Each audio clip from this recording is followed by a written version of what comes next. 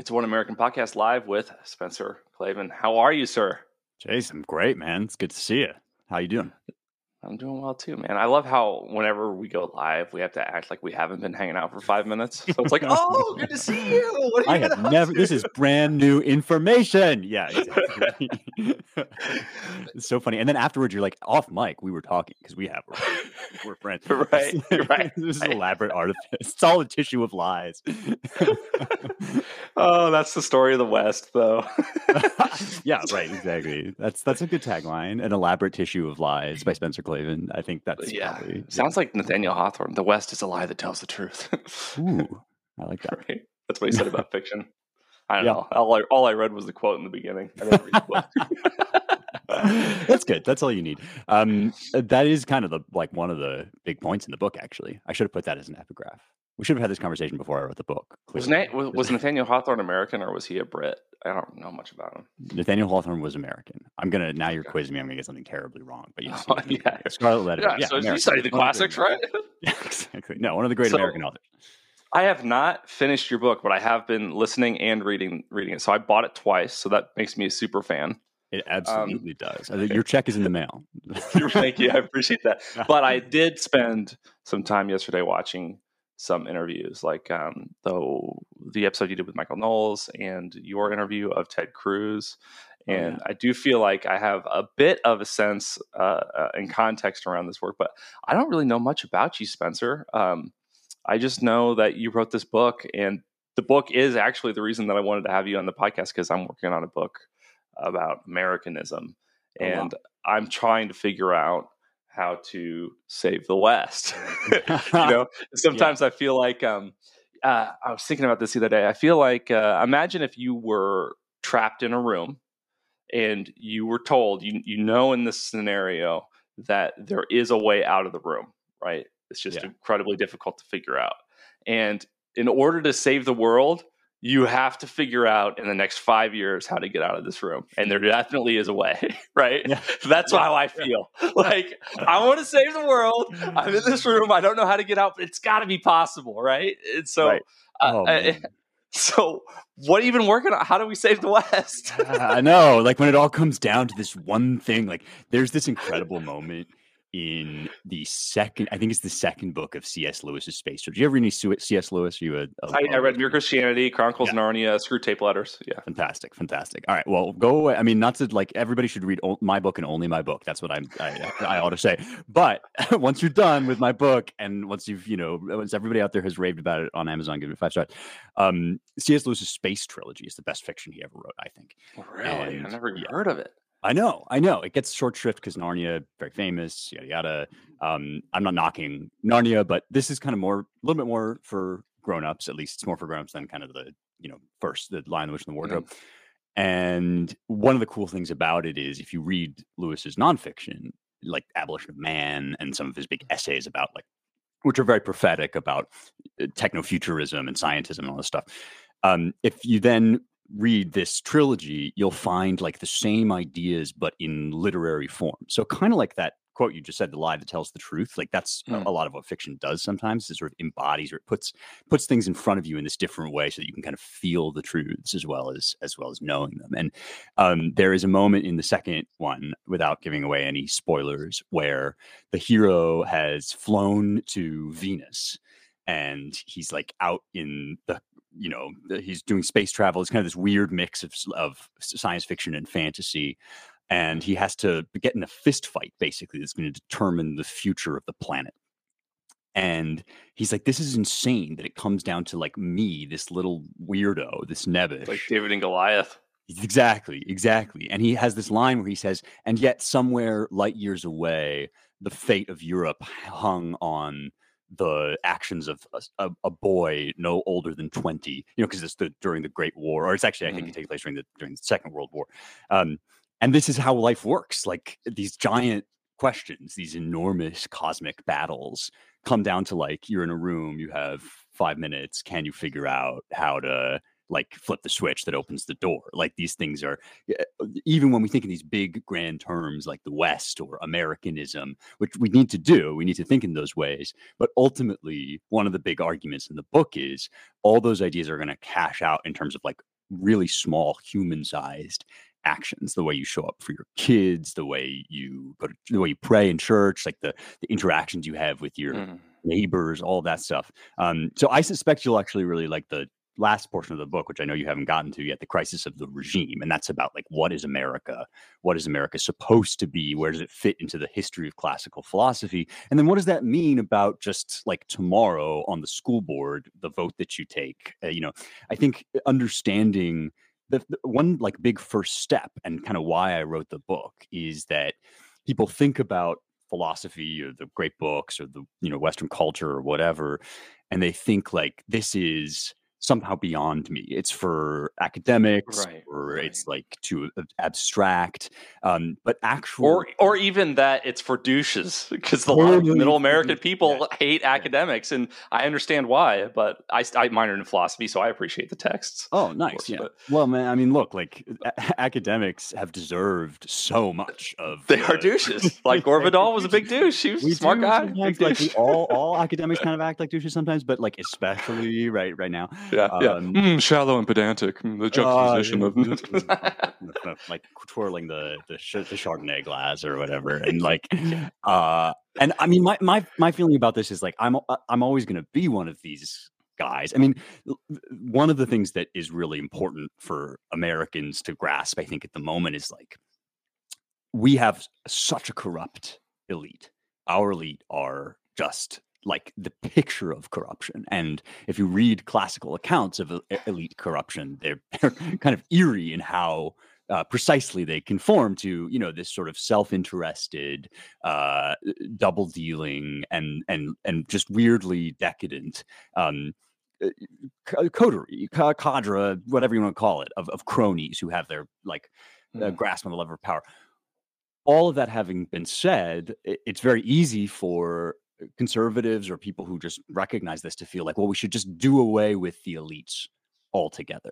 And that's never going to happen. Like that doesn't exist, because even in like a meritocratic, virtuous society, some people rise to the top and become leaders and have particular skills that, so really it's like, my feeling is I'm auditioning to be America's new elite. Like yes, I'm one of these eggheads. Yes, I went to fancy schools, but I was driven there by a genuine feeling that this stuff is for you, and that like whatever gifts anybody may have intellectually are like put there by God to make things known to people. And one of the things that can do is it can put your life into a context that is grander and bigger and more ennobling than you ever thought. So you're going to be doing a lot of the same things, but it matters that you wake up and understand that by putting food on the table for your family, you're not actually just like, sloughing along as a workout horse. You're actually like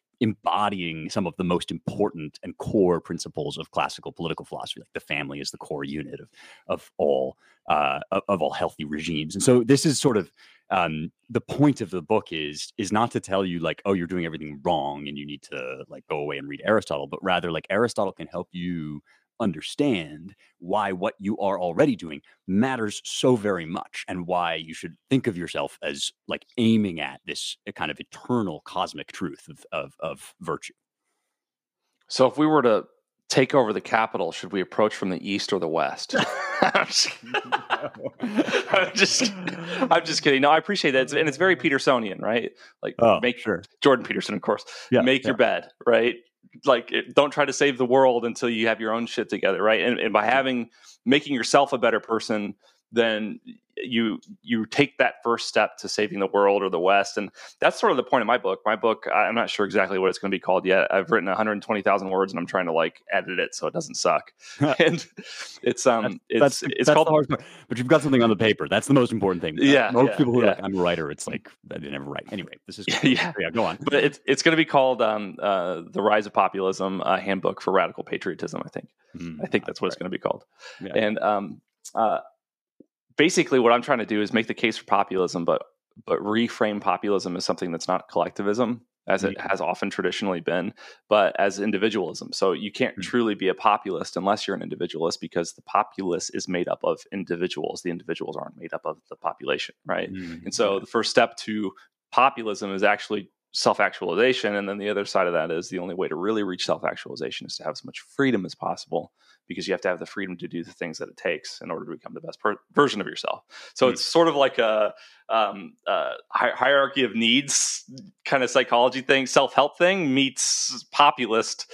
And I'm trying to make it come together in some coherent way. But I really resonate with this theme of the real way to save the West is to do your best to sort of reach this self-actualization or become the best individual that you can. Now I'm getting hot under the collar. I'm like, is my bed made downstairs? Like, oh no! I'm literally wearing sweatpants. So hey, there we go. All right. At least I dressed up. At least I'm inside. Yeah. Because I'm an elitist snob. Obviously, I mean, this is why. No, I was not trying to say that, by the way. when I say I hate academics, I'm talking about when I go into a social issues class or sociology class, and they tell me that I can't ask any questions because I'm white and I've had enough time to speak. Oh dang! Those are the academics. Generally, you've had enough time to speak. It's like, buddy, I got news for you. Like nobody, like no white man that grew up in the 90s or 2000s was like favored in class because of his whiteness. Like, what world are you living in? Anyway, no, I mean, this is so important. Are you familiar with that Abraham Lincoln quote? God must have loved the common people. He did make so many of them. That's I've always loved that. Because it says to you, like, the kind of, if this thing called America means anything, it means that those people get to be free, like not your kind of ideal of what the people might look like, and not some, upper crust chosen from among them. Like, you have to genuinely in your heart be not only like cool with, but actually happy about the idea that, like, the guy in the Norman Rockwell painting standing up in that meme, like, and speaking. Yeah. That guy has a unique embodied soul that he's made in the image of God, like irreducibly. And that his inner life is irreplaceable, has something to contribute. I mean, these are crucial American ideas. And I think they can neatly, I mean, your project and my project are similar in one way, which is like, you're focused in the American sphere, but you're obviously thinking in this bigger philosophical sense as well. And one of the things that I argue in the book is, that America, the American regime as envisioned and founded, really is kind of the height politically of what the West has produced. These traditions of Athens and Jerusalem that came together in Europe, built the civilization. I mean, this is it, man. This is as far as we've gotten, is the American regime, which is why it's so important to preserve it. And that idea of individualism in community. I mean, the Greeks would have talked about a distinction between two different types of koinonia, which is like a word that means togetherness or things in common. And Aristotle has this great passage where he talks about this. He says, Plato in the Republic, he proposed that the elites should like all share wives, and they should have all their property in common. And that's because that way they'll all love each other. They won't have any envy. Nobody will get too much money or whatever.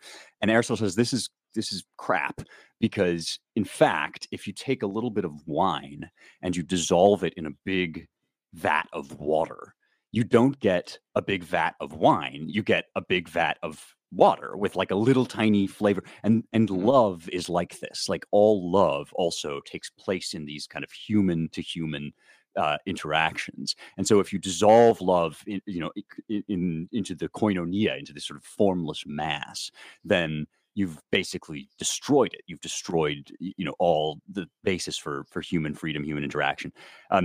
There's a different kind of koinonia, and that's what we would translate as like real community, which takes place in relationship. This idea of justice as like the right relationship between individuals who form some, you and I have this conversation. This is another kind of Petersonian point. You and I are here having this conversation.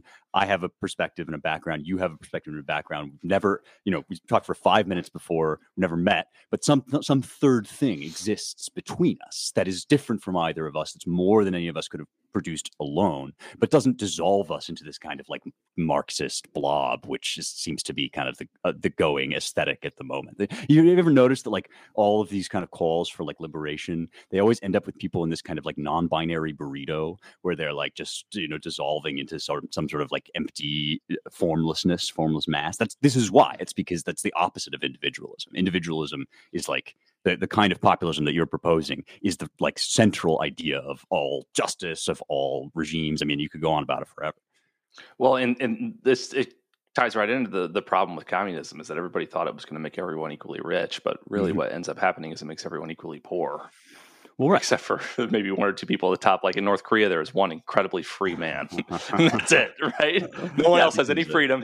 His freedom is directly proportional to everyone else's subjugation, right. Or inversely, right? So that's really fascinating. And I think it ties into like a lot of motifs and themes throughout history, namely like Tolkien, right? That was one of my favorite things about Lord of the Rings is that it was the little people, literally the little people that save the world. And I think that he was sort of reinforcing this idea.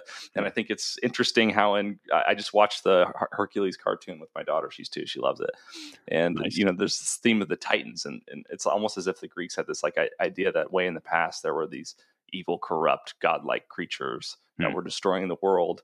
And then the real gods came along and subjugated the Titans and put them underground so that they would never come back again. But really, it's not a sustainable problem, like you said, just to wipe out the corrupt if the system isn't corrected. And I think one of the problems, one of the mistakes that we make as Americans is sort of out of hubris. We have an inclination to think that our leaders are less evil than leaders all over the world, whether it's in the Middle East, whether it's in Russia, whether it's in Ukraine or China or whatever. We think for some reason our leaders are less evil. And it's not that our leaders are less evil. It's just that we have a system in place that sort of checks that evil in a way that most other systems don't. Like I firmly believe that there's an equal amount of greed. Human nature is the same across different cultures and just universally across the world. And Milton Friedman said this. He's like, "Do you think there aren't greedy people in communist countries?" He's like, "You think that we're greedy because we're capitalists, but they're not greedy? So greed is everywhere. It's just a matter of which system is able to sort of check that greed so that it has the greatest good or mitigates the evil." It's super ironic because our founders famously had this very low view of human nature, right? That if men were angels, no governments would be necessary. But men are not angels, right? They're actually kind of a mess. And this comes right out of the kind of Judeo-Christian. Well, even the angels answer to God. Well, exactly. And angels can rebel, right? I mean, like this is like you talk about the Titans. It's like in the Bible too. There are these giants. I mean, Nimrod is a mighty man against God, or in face of God, in sight of God. This whole thing is like the whole idea is not that our people are so virtuous and good, although I do think the American people have, a lot going for them. But the whole point is not that we're going to be so good. The point is that our ideas are so good, our system works so well, that it kind of safeguards against, or it cabins in, or redirects certain vices. That's the idea. But you see, right, like, you see people during COVID, like, oh, well, our, officials, our authorities would never lie to us. It's like, what? Where did you get that? Who told you that? Like, their officials are going to be the first people to lie to you because they've been given carte blanche. I mean, this is what Machiavelli says, the great kind of famous for his for the Prince, obviously, and for his sort of ruthless realpolitik, and justifies the means. Yeah. Well, right. I mean, like this kind of, you get this adjective Machiavellian, but actually, like he's got this other book, the Discourses on Livy, which is kind of in the spirit of my just whole life, that he has the sense that the great works are kind of companions, and that being surrounded by books means you're not alone. It means you're surrounded by friends, and so he looks into the great Roman historian Livy, who writes about the Roman Republic and all of sort of to examine how it was that this regime came into being but also crumbled, and so one of the things he says is when the elites do what they did basically during COVID, where they betray the trust of the people, they commit a double crime, because on the one hand, they've betrayed the trust of the people at a personal level. Like the elites have failed, but they were also supposed to represent the system. They were supposed to represent like the best of what the regime had to offer. And so in failing, they've destroyed people's faith in that whole thing as well. You get kind of disillusioned. But from our perspective, from the perspective of conservatives who have this criticism of the current situation, this is actually good news because G.K. Chesterton said before you get the good news, you have to get the bad news. Right. And I think the more people are like, oh, wait a second, they will just lie. Like the press, the quote unquote, the science, like these official bodies that are supposed to be kind of apolitical and removed, like they will just lie to you. That is a core insight, and the founders got it crucially from the Bible. It was from this, tradition of Jerusalem that they got this idea that, we are all fallen, right? There's no one righteous, no, not one. And so put not your faith in princes. And I think, famously, John Adams said this is a constitution built for a moral and religious people. And that's one way in which that's true. Moral and religious people know that everybody kind of sucks, and that we've all fallen short of God. And so then you can say, well, okay, so how am I going to keep a watch on the leaders and hold them to account because they're no better than me in any fundamental sense. So that's kind of weirdly hopeful to me. I get weirdly hopeful whenever I see people being like, oh, like they just lied. Like with this new lab leak thing, have you seen this thing where like they're basically going to just like they're admitting that it came from the Wuhan lab? Yeah, right. So this is a good probably because we want to go to war with China. I mean, yeah. Well, right. It's like, it would be the more China helps Russia, the more that our government admits that it came out of a lab. Interesting. Right. I mean, they are also making noise now about the fact that Russia's asking China for exactly. Weapons. So yeah, I mean, if what we take away from this is like, now they're telling the truth, that would be the wrong lesson. Because in fact, as we've seen, that they'll sort of say whatever. This is the reality crisis section of my book, by the way, is kind of like that people who don't believe in absolute truth will just sort of say whatever for power. That's kind of how that works. And so the right lesson to take away from this is to continue. I mean, for those of us that are, in media or whatever, is just to continually hammering the fact and naming names of people who went out there and said lab leak theory is a conspiracy theory. It should be banned from YouTube. It should be taken. I mean, they did all of this stuff. There's a great book about it called Viral, about just how ferociously they persecuted people for even floating the lab leak idea. And so now that they're coming out with it, it's like the message for just, people that love the country is like, so they lied. They just lied and lied. And they will now pretend that they never did it. And they will erase it as much as they can, put it down the memory hole. But they genuinely lied because they suck. Yeah. And I agree with everything that you just said, with the caveat that I've been exceedingly surprised ever since I've been involved in the political conversation over the last couple of years, just trying to grow this podcast. I've been exceedingly surprised the extent to which the obviousness of the lies does not change the opinions of the masses. So I still think that what's going to happen is half the population is going to vote Democrat and the other half is going to vote Republican, even though we saw this like massive state lying over the last 2 years where countless businesses went out of business, especially in like the restaurant industry.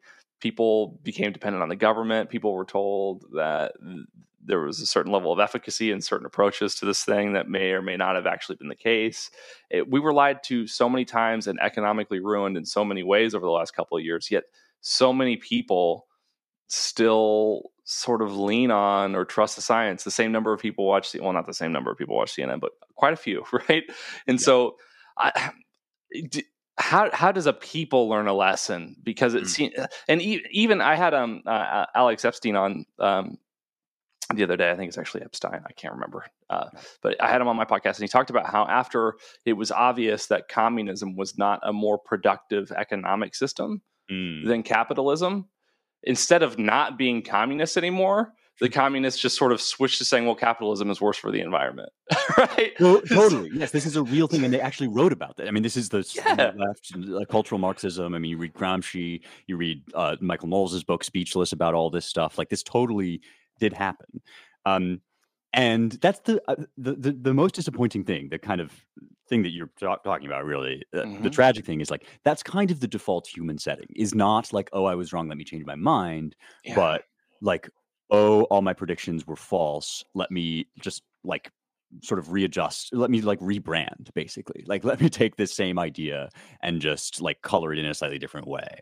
Um, and I was just recently kind of uh, watching a documentary about the shift in New York's fortunes during the 90s and the growth of the Manhattan Institute. And I was like, the most amazing part about this is that like so many of these guys were sort of like great society liberals who realized it wasn't working and changed their minds. Like they actually Mhm. were just like, this isn't working. And like, to me, that's the greatest mystery is like, how is it that they did that rather than just dug in their heels and doubled down or whatever? So yeah, I mean, we're talking about the infamous like pill conversation. Are you taking the white pill or the black Right. pill or the and I am a big advocate of a pill that I think I made up, which is the quantum pill, because like quantum entities exist in a state of kind of unknowable multiplicity superposition until Mm. observed. Um, and that is how I feel about all predictions about the future. I like insist that we do not know what will happen in the future. And that genuinely means we do not know. It's good news and bad news because good stuff might happen, bad stuff might happen. Take the quantum pill. Like, and so the question then becomes like, what, not sort of will people wake up or however you want to put it, will people take the red pill or the blue pill? Because really it's like we won't know until it happens. The question is like, what is our job? This is how I feel about all sort of pessimism, optimism predictions. It's like you might be a pessimist, I might be an optimist, vice versa, whatever. I'm not going to be able to argue you into a different prediction about the future, and you're not going to be able to argue me into a different prediction about the future. What we can do is say, what is our hope? Where do we have hope? And what does that mean our job is? So I would suggest like a few things. Asking people how their philosophy is working out for them, I have found is a very concrete way to kind of bring these conversations back down to earth. And like you do have to have these So when somebody conversations. comes to you, like, gender's fluid, Yes, how's that working how's out that for working you? out? How honestly, sincerely, how's it working out? And it's so funny because it's like I actually, in my heart of hearts, I want to know. Like I'm genuinely curious. Like, what are you getting out of this? Somebody, you obviously somebody's getting something out of that.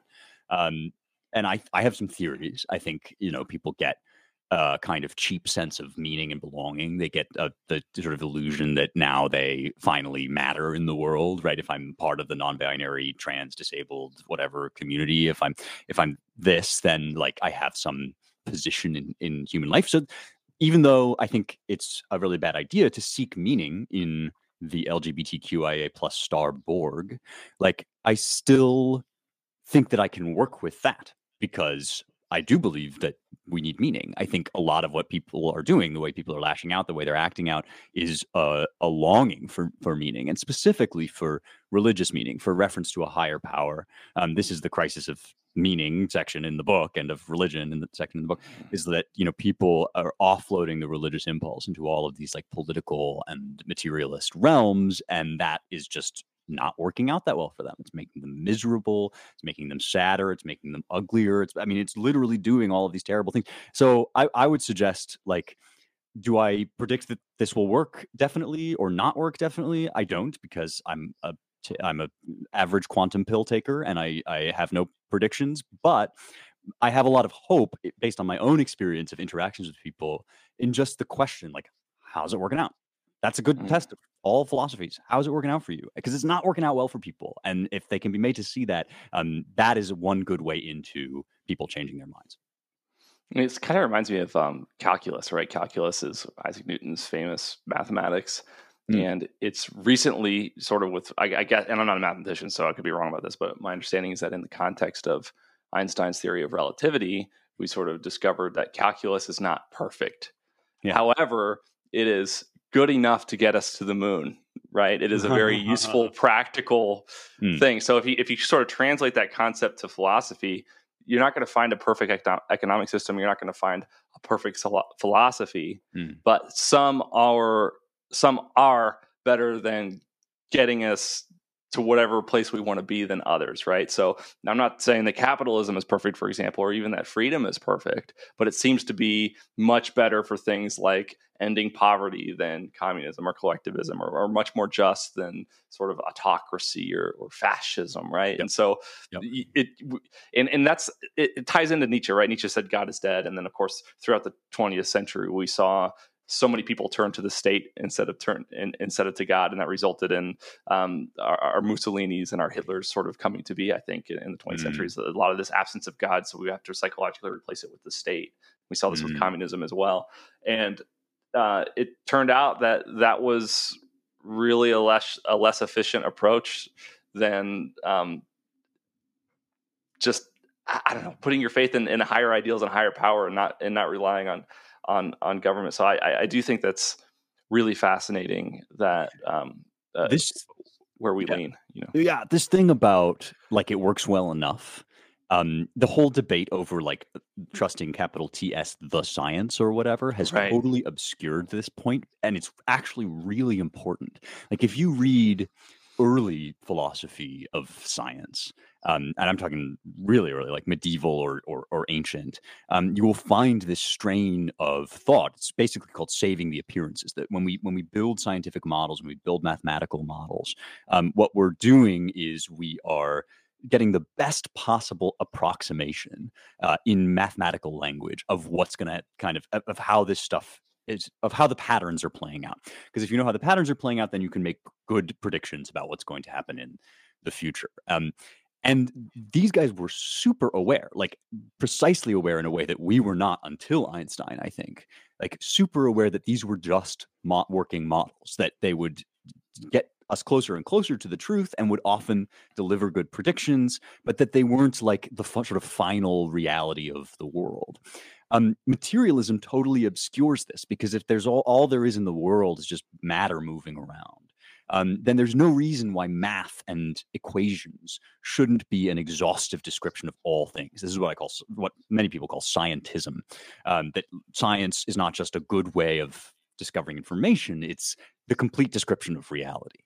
And this is simply doesn't work. I mean, this is like kind of the great discovery of Einstein in some ways was that it wouldn't work. That like Newtonian mechanics wasn't a complete and exhaustive description of all things, because there is no complete and exhaustive mathematical description of all things. And we see this as a direct analog in politics with the capital P progressive movement, born out of that same idea of kind of this sort of materialist, but really just like equationist. It's the scientist idea of like all things, every kind of human activity boils down to calculations, chemicals, atoms. And if you can calculate it, then you can get the right answer always. They will always spit out the right answer. And so there's really no need for like all this like voting, and the Constitution is kind of outdated. I mean, you read the early progressives, they're saying all this stuff. They're saying like history has moved beyond this sort of like antiquarian document, and really what we need is bureaucracies. And this is the birth of the administrative state. We need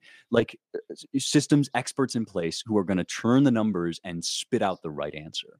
And the classical understanding, which is really important, is no, actually that's not the kind of thing material you're working with. You're not working with material that's going to spit out an answer to a question. You're dealing with human souls, and human souls have a kind of infinite capacity to surprise. And that means that like politics has to happen. That means the little guy gets to be free. That means we do representative government. This stuff is becoming more and more apparent in the sciences, except that we have a really loud like microphone class screaming to us that no, the equations still work. They will deliver the right answer for COVID. They tell you need to lock down. Science says you have to stay in your room, whatever. It's like that stuff fails and fails and fails, but because it has taken on the character of a faith rather than right, it's become dogmatic. Argument. Exactly. But yeah, this is really important. Like no model will exhaust the world. That's true, but I also think that one of the things that bothers me about the science language is it's a misunderstanding of science itself. Absolutely. Because when they say trust the science, what they're really saying is trust what the experts say. And the experts are designated by bureaucrats or whatever. They're not saying trust the process of science. Because remember, the scientific method is a process. It's hypothesis, test, and then the more the hypothesis is reaffirmed, the more you can sort of believe it to be true without adopting it as scripture, right? Mm-hmm. But that's not what they were saying. They were not saying trust science, they were saying trust the scientists, right? Or the Totally. experts, which is like a completely different thing. Because if we were actually serious about trusting the science, then we would be looking at the genetic structure of COVID and saying, it's interesting that strands of this DNA were actually patented by, certain drug companies. Or it's interesting that we haven't identified specifically which animal that it supposedly came from, but we do know that whatever animal it was absolutely adjacent to a biolab that was researching COVID viruses, or coronaviruses rather. And they're not really saying trust, because if you trust the science, you realize that masks don't work. The vaccine efficacy is maybe perhaps questionable. I don't know. Good thing we're not streaming on YouTube. Whoa. This is dangerous. I have to shut this podcast down. This is dangerous conspiracy theory. I'm talking to a literal insurrectionist with fascist tendencies. No, I mean, I'm sorry. That's okay. Wouldn't be the first time. I like to play AOC on TV. It's a fun game. No, but okay, yes. There is a version. You can imagine a version of trust the science, which is kind of like saying trust the invisible hand. Like, it's like saying there's a process at work here. The process eventually delivers the right answers. And so sometimes we're going to get it wrong, but we're going to develop hypotheses and we're going to test it out. You are absolutely right. That is absolutely not what trust the science, capital T, capital S, means. That trust very the manipulative. Science, no, totally. And it wears like all good kind of like lefty Borg slogans. It wears a good idea like a skin suit. It kind of hollows out everything that's good about science and then pretends that that's what they're saying. And this is like, you get this with feminism too. It's like feminism is just the idea that men and women should have equal rights in the workplace. Right, but that's not what it means anymore. No. And so they'll say that, and then they'll get people to be like, okay, well then I'm a feminist. And they'll be like, oh good, so you must believe that there are 37 genders, and we need to, because then they've got you in this like linguistic game, basically. And this is what trust the science is also. It's like trust, they act like they're saying trust the process of knowledge formation that's kind of open to all, but in fact what they're saying is bow down before my false god. Like, believe in this clerisy, this priesthood of people who access the pronouncements of some absolute truth, and then they hammer it down upon you, and whatever they say goes. So is this your first book? No, it's not. I wrote a book called Music in Ancient Greece, which is about music in ancient Greece. And as you may imagine, it was kind of more, I mean, I won't say it was more academic, because this book does contain sort of big ideas, but this book is really aimed as an invitation to people into the great tradition. Music in ancient Greece is specifically for people who are interested in that. So that. How do we know what it sounded like? Aha! Well, now you're talking about the subject of my PhD thesis, so you've really stepped in it, because this is going to be, it's like you're going to have to tell me to shut up. Oh boy. So not many people know that we actually have sheet music from the ancient world. It's not staff. It's not on staff. No. What they did is they wrote letters. They had letters assigned to notes. But speaking very, very broadly, they took letters of the Greek alphabet and assigned them to notes of the scale, and then they put them over the syllables of the words that were being sung. And so we have, for instance, a papyrus that at least claims to show original music, or seems rather, I should say, to show original music from Euripides' play Orestes. It's a 5th century BC tragedy with like. Whoa! I didn't know that, bro. Nobody knows this. Like, is it cool? It sounds exactly like Lady Gaga. Yeah, it's actually the Greek translation of bad romance. No. Poker face. Right. Correct. How did you know the title of my thesis? Intuition, bro. Ancient poker face. Yeah, man. No. Poker face of antiquity. An ode. Yeah. So like, basically, the reason it doesn't sound like Lady Gaga, besides the fact that like the Greeks had better taste, is that their scales are slightly different than ours. They're formed in the same way. The kind of like bones of the Greek scale are formed in the same way. So I don't know. Do you play an instrument or anything? Or yeah. I was classically trained piano. So phenomenal. Okay, so we can talk shop here. I mean, like, the scale is built on 2/4, two tetrachords, do, re, Mhm. mi, fa, sol, la, ti, do. And if you go, here comes the bride, and then you go, like, happy birthday, and then you go, here Right. comes the bride, and then you get an octave, right? If you do a fourth and a whole step, and then Sing it, baby. yeah. So that's the sort of skeleton of our scale, and then you fill in the fourths with either a major or a minor, or Mhm. sometimes if you're in like Dorian or whatever. Um, but the Greeks had kind of like an almost infinite number of notes that they could fill in the tetrachords with, and there were elaborate musical So theory they do treatises. like halftones, like something between an Yes. F and a G, but not an F sharp. Something between an F and an F sharp. They would do some of those kind of weird, Yeah, yeah. And if almost you like want to Middle learn Eastern, right? Aren't some of the Middle Eastern scales atonal or whatever?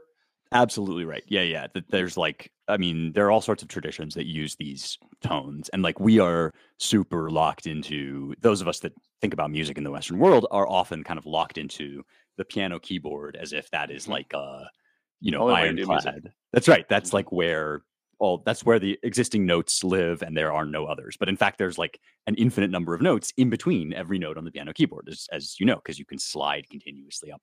And so, yeah, lots of traditions, the Indian ragas and all sorts of Chinese music, whatever, use different tones than the ones we use, and the Greeks did too. This all makes it a very, very tricky business to actually reconstruct, but people are out there doing this. My supervisor, Armand Dangour, does a lot of this stuff. And it's Like fun. It's actually recording it like on a lyre or something, so you yeah, can bro. hear what it sounded like. Is Yeah, like that like time signatures and shit like that? Like, do you know how fast it went or anything like that? uh yes. Well, no. I mean, Tempo, time signatures are yeah. different, So but yeah. here's an interesting feature of the Greek language, um, which is not true of English necessarily, is that Greek syllables, in addition to having vowels in them, have like a duration and a pitch, relative duration and pitch. And so our poetry is mostly structured around emphasis, right? The stress Mhm. of a syllable. Shall I Tempo, yeah. compare thee to a summer's day? You're kind of arranging the line around the stress of the word. Greek poetry is arranged around duration of syllables. Men in aed thea pele iago achilleos. This is the first line of Homer's Iliad, and it's like in a kind of, you can hear already it's in a kind of bump. It's like it got a little jam going to it. It's called dactylic pentameter. And so all Greek poetry has something like this. It has a kind of a rhythm baked in, and Okay. similarly, it has a contour, a tonal contour baked in, because there are accents that tell you to go up and down. And so we can, like, again, these are all tools that we can use. It's kind of like sometimes you see like people have painted over Greek statues because many of them were painted. And so we're kind of trying to get a sense based on some of the traces that are left behind and all of this technology. Right. It's probably not going to get you exactly how it looked like, but it's like a very useful exercise for thinking your way back into what it might have felt like to be around this stuff. So that's kind of the comparison I would use. So we don't know anything exactly, but there's a lot of really interesting stuff out there. And that's what my thesis was about. So when you sat down to write this book, How to Save the West, Hmm. when did you start? How did you come up with the idea, and what was the process to Yeah. actually get the book done?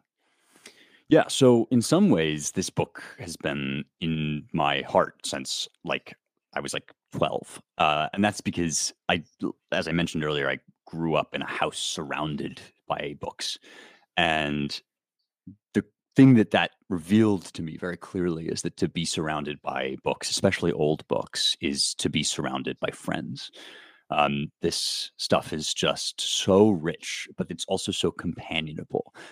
Works like Aristotle's Nicomachean Ethics, or the Bible, even Thomas Aquinas. These guys, they sound so forbidding. They're used kind of a lot of times to like keep people out of whatever power structure or what have you, but they're actually incredibly rich, and meaningful discussions about how to be excellent at being human. And it's like everybody needs to think about that. Everybody cares about that. And so that's been the driving force of my life. And, even as I went into like academia and did that part of my life, there was always for me an urgency about it for just real life, for real people.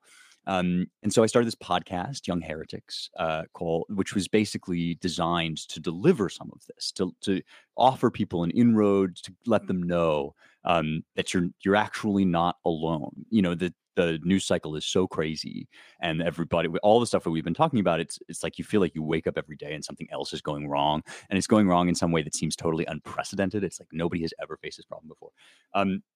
Digital technology especially does this, like just disorients us, alienates us from ourselves and one another. And so as I did this podcast, I mean, you know that when you do a podcast, you start to make contact with listeners, you connect with people. And I just heard so much despair. Like I just heard a lot of anxiety, fear, despair. And a lot of it was based on the sense that everything was falling apart.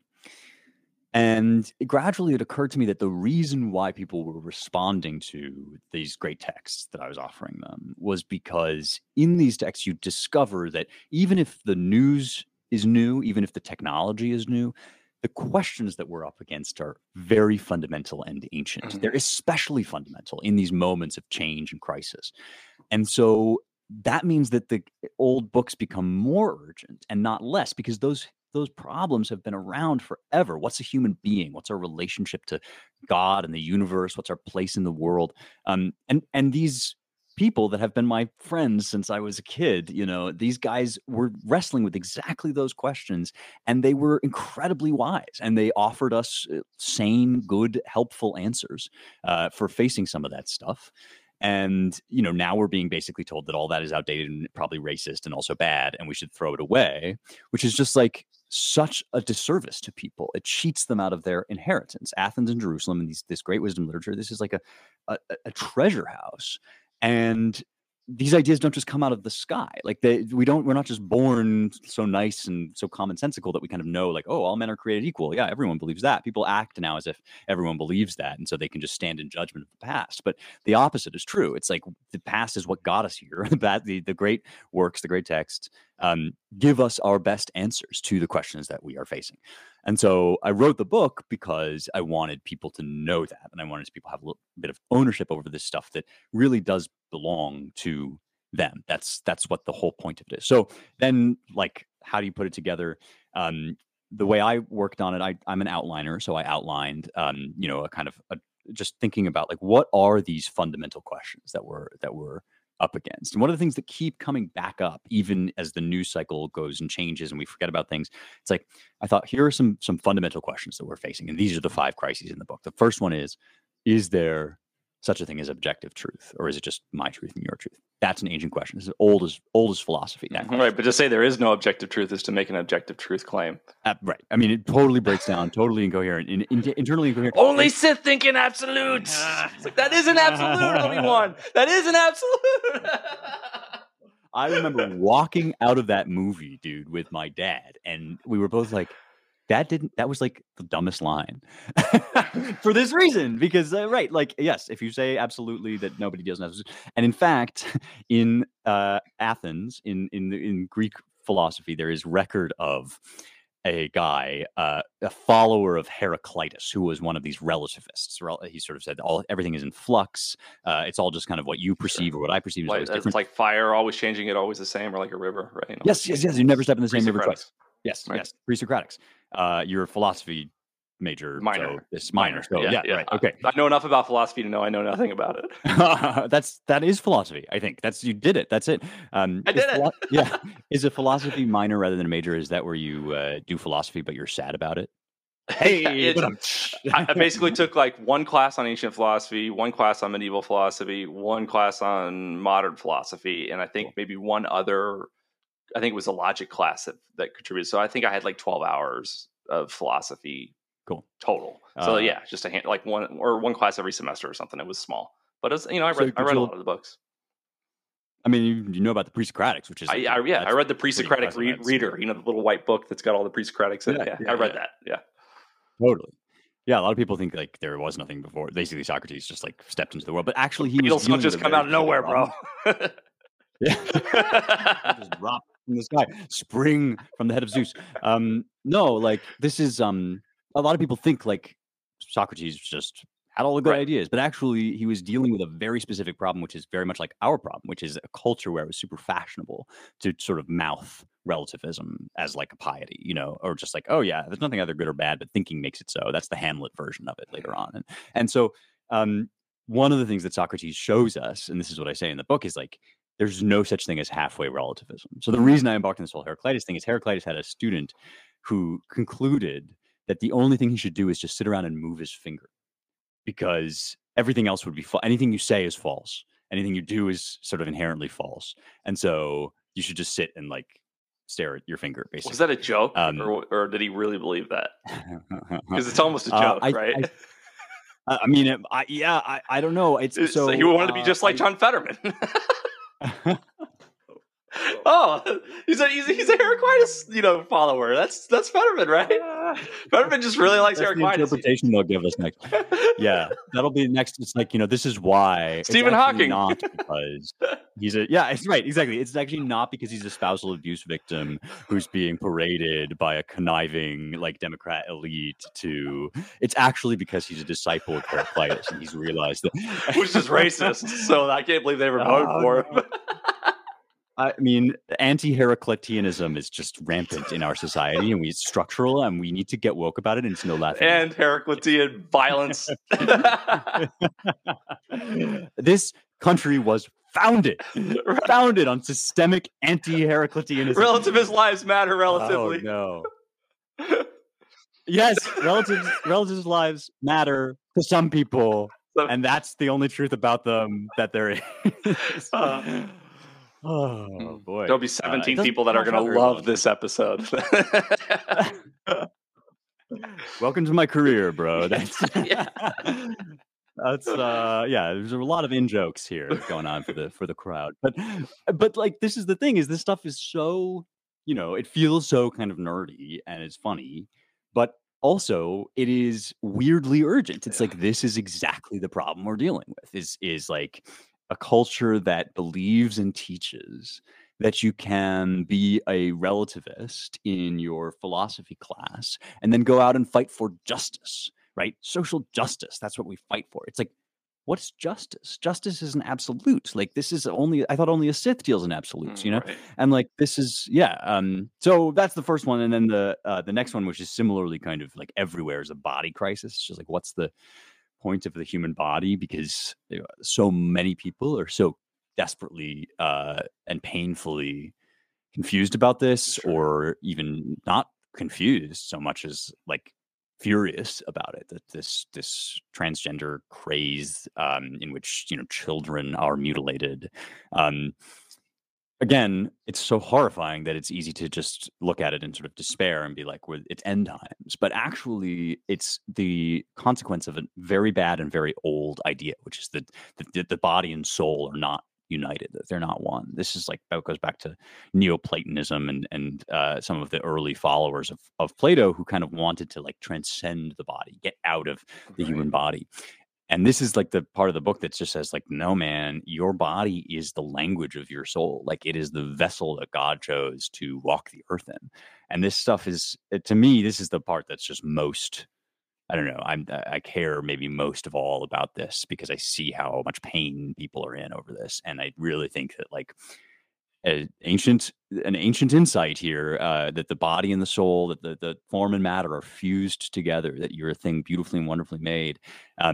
It's kind of our only hope. I mean, this tech is only going to get more crazy, and the offers are only going to get more and more insane. Like, upload your consciousness to the cloud, be in the metaverse, whatever, restructure your whole body or leave it all behind. It's like, you're going to need a foothold against that stuff in days to come. And the human soul, is the only foothold. It's like, that's kind of the whole game. You either think that your form is something real about you, or you just believe that you're kind of a disembodied brain and you can tear up your flesh however you want. So yeah, that's a good example of like, the stuff gets so nerdy, but it also gets so real, real quick. Well, and the trouble that I have, particularly in the trans conversation, is if the body and the soul are so distinguished from one another, so separated from one another, then why is it so important to change the body?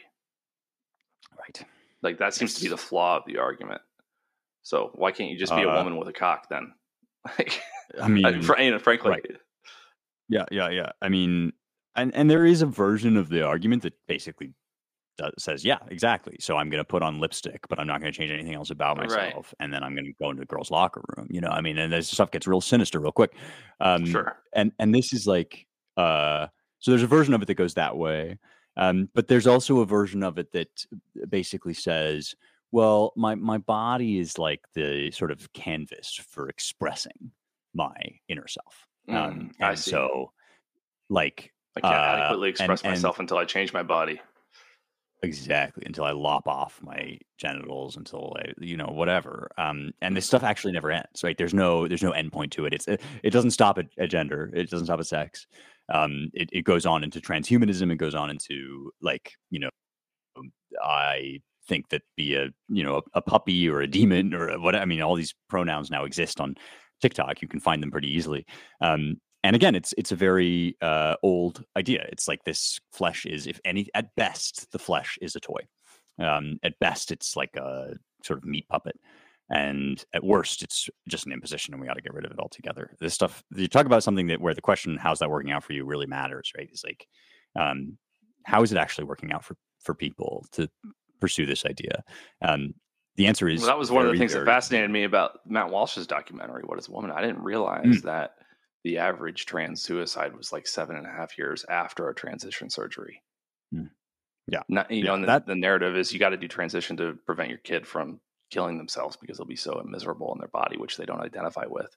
But then you look at the data, and most trans suicides, which are tragic, occur 7.5 years or 7 years after they've actually transitioned physically. Absolutely. And so many people grow out of this. Like, just be blunt about it. I grew out of it. Did you really? Did you? I'm a trans. I'm a man who identifies as a woman who identifies as a man. So I'm like double trans. I bounced back. So I actually fit into the category, but I'm totally cool with my body as it was born. That's magnificent. That's like, we should all, it's like coming back around to the other side of the world. Full circle, baby. Yeah, galaxy brain. I love it. Man. Yeah, congratulations. You're the world's first trans cisgendered individual, I think is what that means. breaking glass ceilings, bro. Yeah. I can feel the liberation. It's pouring all around me. I love it. Oh man. So what's next for you? Yeah, well, I am working on a new show at the Daily Wire. Congratulations, dude! I didn't know that. Thanks, man. Yeah, it's actually we're like building the set right now. I just got this morning. I woke up to text pictures of the set, and that is so cool. I'm super stoked about it. I'm Are you gonna be in Atlas Shrugged? Do you get to be John Galt? I heard they were doing Atlas Shrugged. They bought the rights to the series. I have no involvement with that whole procedure, so I can't speak to it one way or another. Sure. But if I were John Galt, I wouldn't tell you. No, Who is this guy?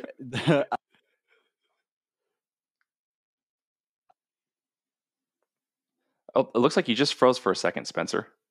Yeah. Oh, you're back. I see that, but you're back. I'm back. Sorry. Yeah. I was just gonna say the show is gonna be about the stuff we've been talking about, the great works of West.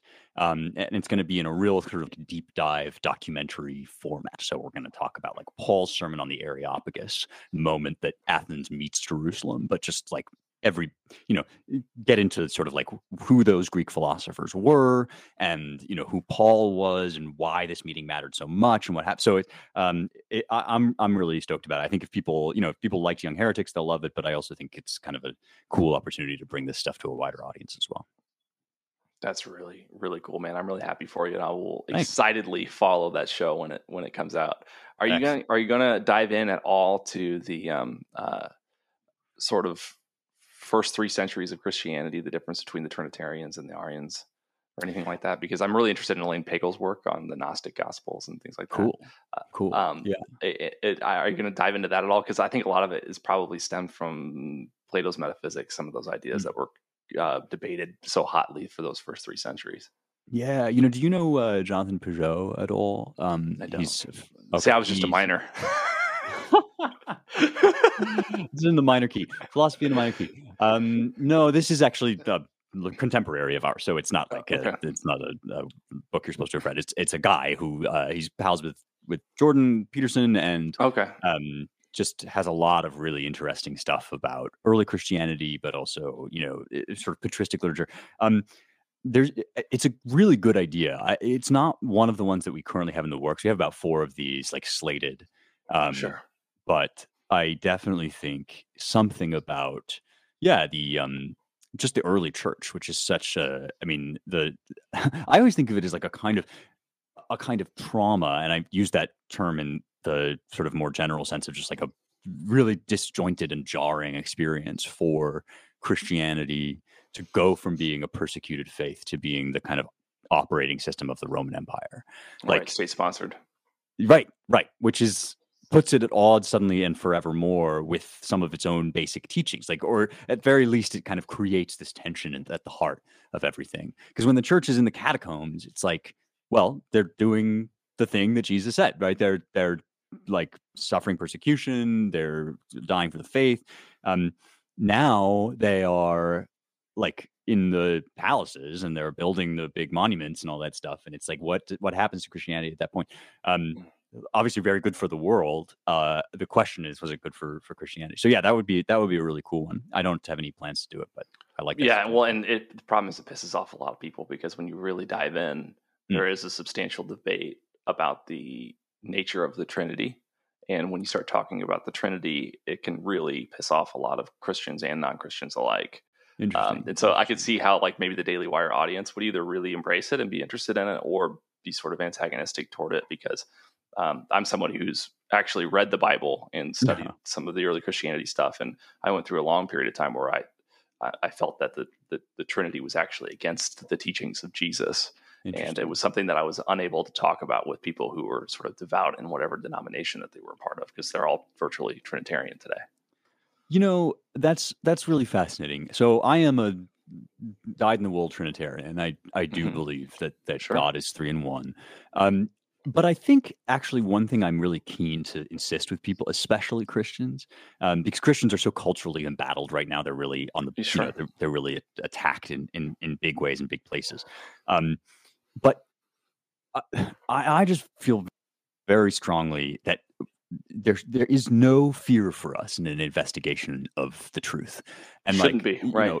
there should not be because it suggests a lack of conviction. Actually, like the reason why you would never offend me by discussing like the Nicene Council or whatever else, the homoousios and homoousios stuff, is like, I believe in the truth of the Trinity, and so I have a confidence that the Sure. thing that we will discover is that truth. And I also feel as if like a lot of Christians act as if they don't really believe what they're saying, and so they don't want to talk. They don't want to talk about like some of these like more difficult things to discuss. And of course, like a lot of these places where this stuff is discussed are hostile to doctrinal Hmm. Christians, and so there's reason to be wary. But I also think that what that does is it seeds the ground to people who are hostile to Christianity. If Christians say that's all secular nonsense and I'm not going to engage because I don't want to be tainted by it, then you develop an entire expert class that is interested in these questions and studies them minutely from a hostile perspective. You've basically just left that territory open in whatever you want to call it, the culture war, the academic. So I feel very strongly that it's like you should never be afraid, Sure. never The ever truth and God are the truth. harmonious, so you should be If willing you to debate. they are, yes. Right. Truth is God's. Exactly. So you should be able to talk about this stuff. Even if what you end up saying is, sometimes I think it's very legitimate. More people should learn to do this. It's very legitimate to say, you know, this is a challenging new piece of information for me. I still believe in the doctrine because that's my faith, and I'm going to believe that. But I'm going to continue examining and thinking through this. Like, you don't have to, at the end of every conversation, tie neatly up with a bow the conclusion that everything is fine, that like Right. you were right all along. Do you know what I mean? Like, you can have faith in something that you will say, you say, to my dying day, I'm going to believe that God is three in one. At the same time, I'm going to examine portions of questions that make it difficult for me to believe that, or that raise Sure. issues that I haven't thought about before. This is crucial for the church, I think. It really matters that we learn to do this. Yeah, absolutely. So, where can people find you, follow you, engage with you, and get your books? Well, thank you for asking. I do appreciate it. The book is everywhere that you buy books. Amazon is where I usually send people. And Audible, there's an audio version that I read myself. So if that's your thing, you can get it on Audible. See a lot of people kind of enjoying that format these days. Mhm. And so, yeah, that's there. Give it 5 stars. It really helps. And then I'm on Twitter. I'm at Spencer Klavan. I think that's where we connected. And Yeah. that's where I post all my fire tweets. So Well, it's been an honor and a pleasure to awesome. have you on One American Podcast, man. And I hope that we stay in touch and you come back on and join us Yeah. anytime that you want. You got an open invitation. Oh, thanks, bro. I love that. It's been so much fun talking to you. And yeah, let's definitely do it again. All right, man. Take care.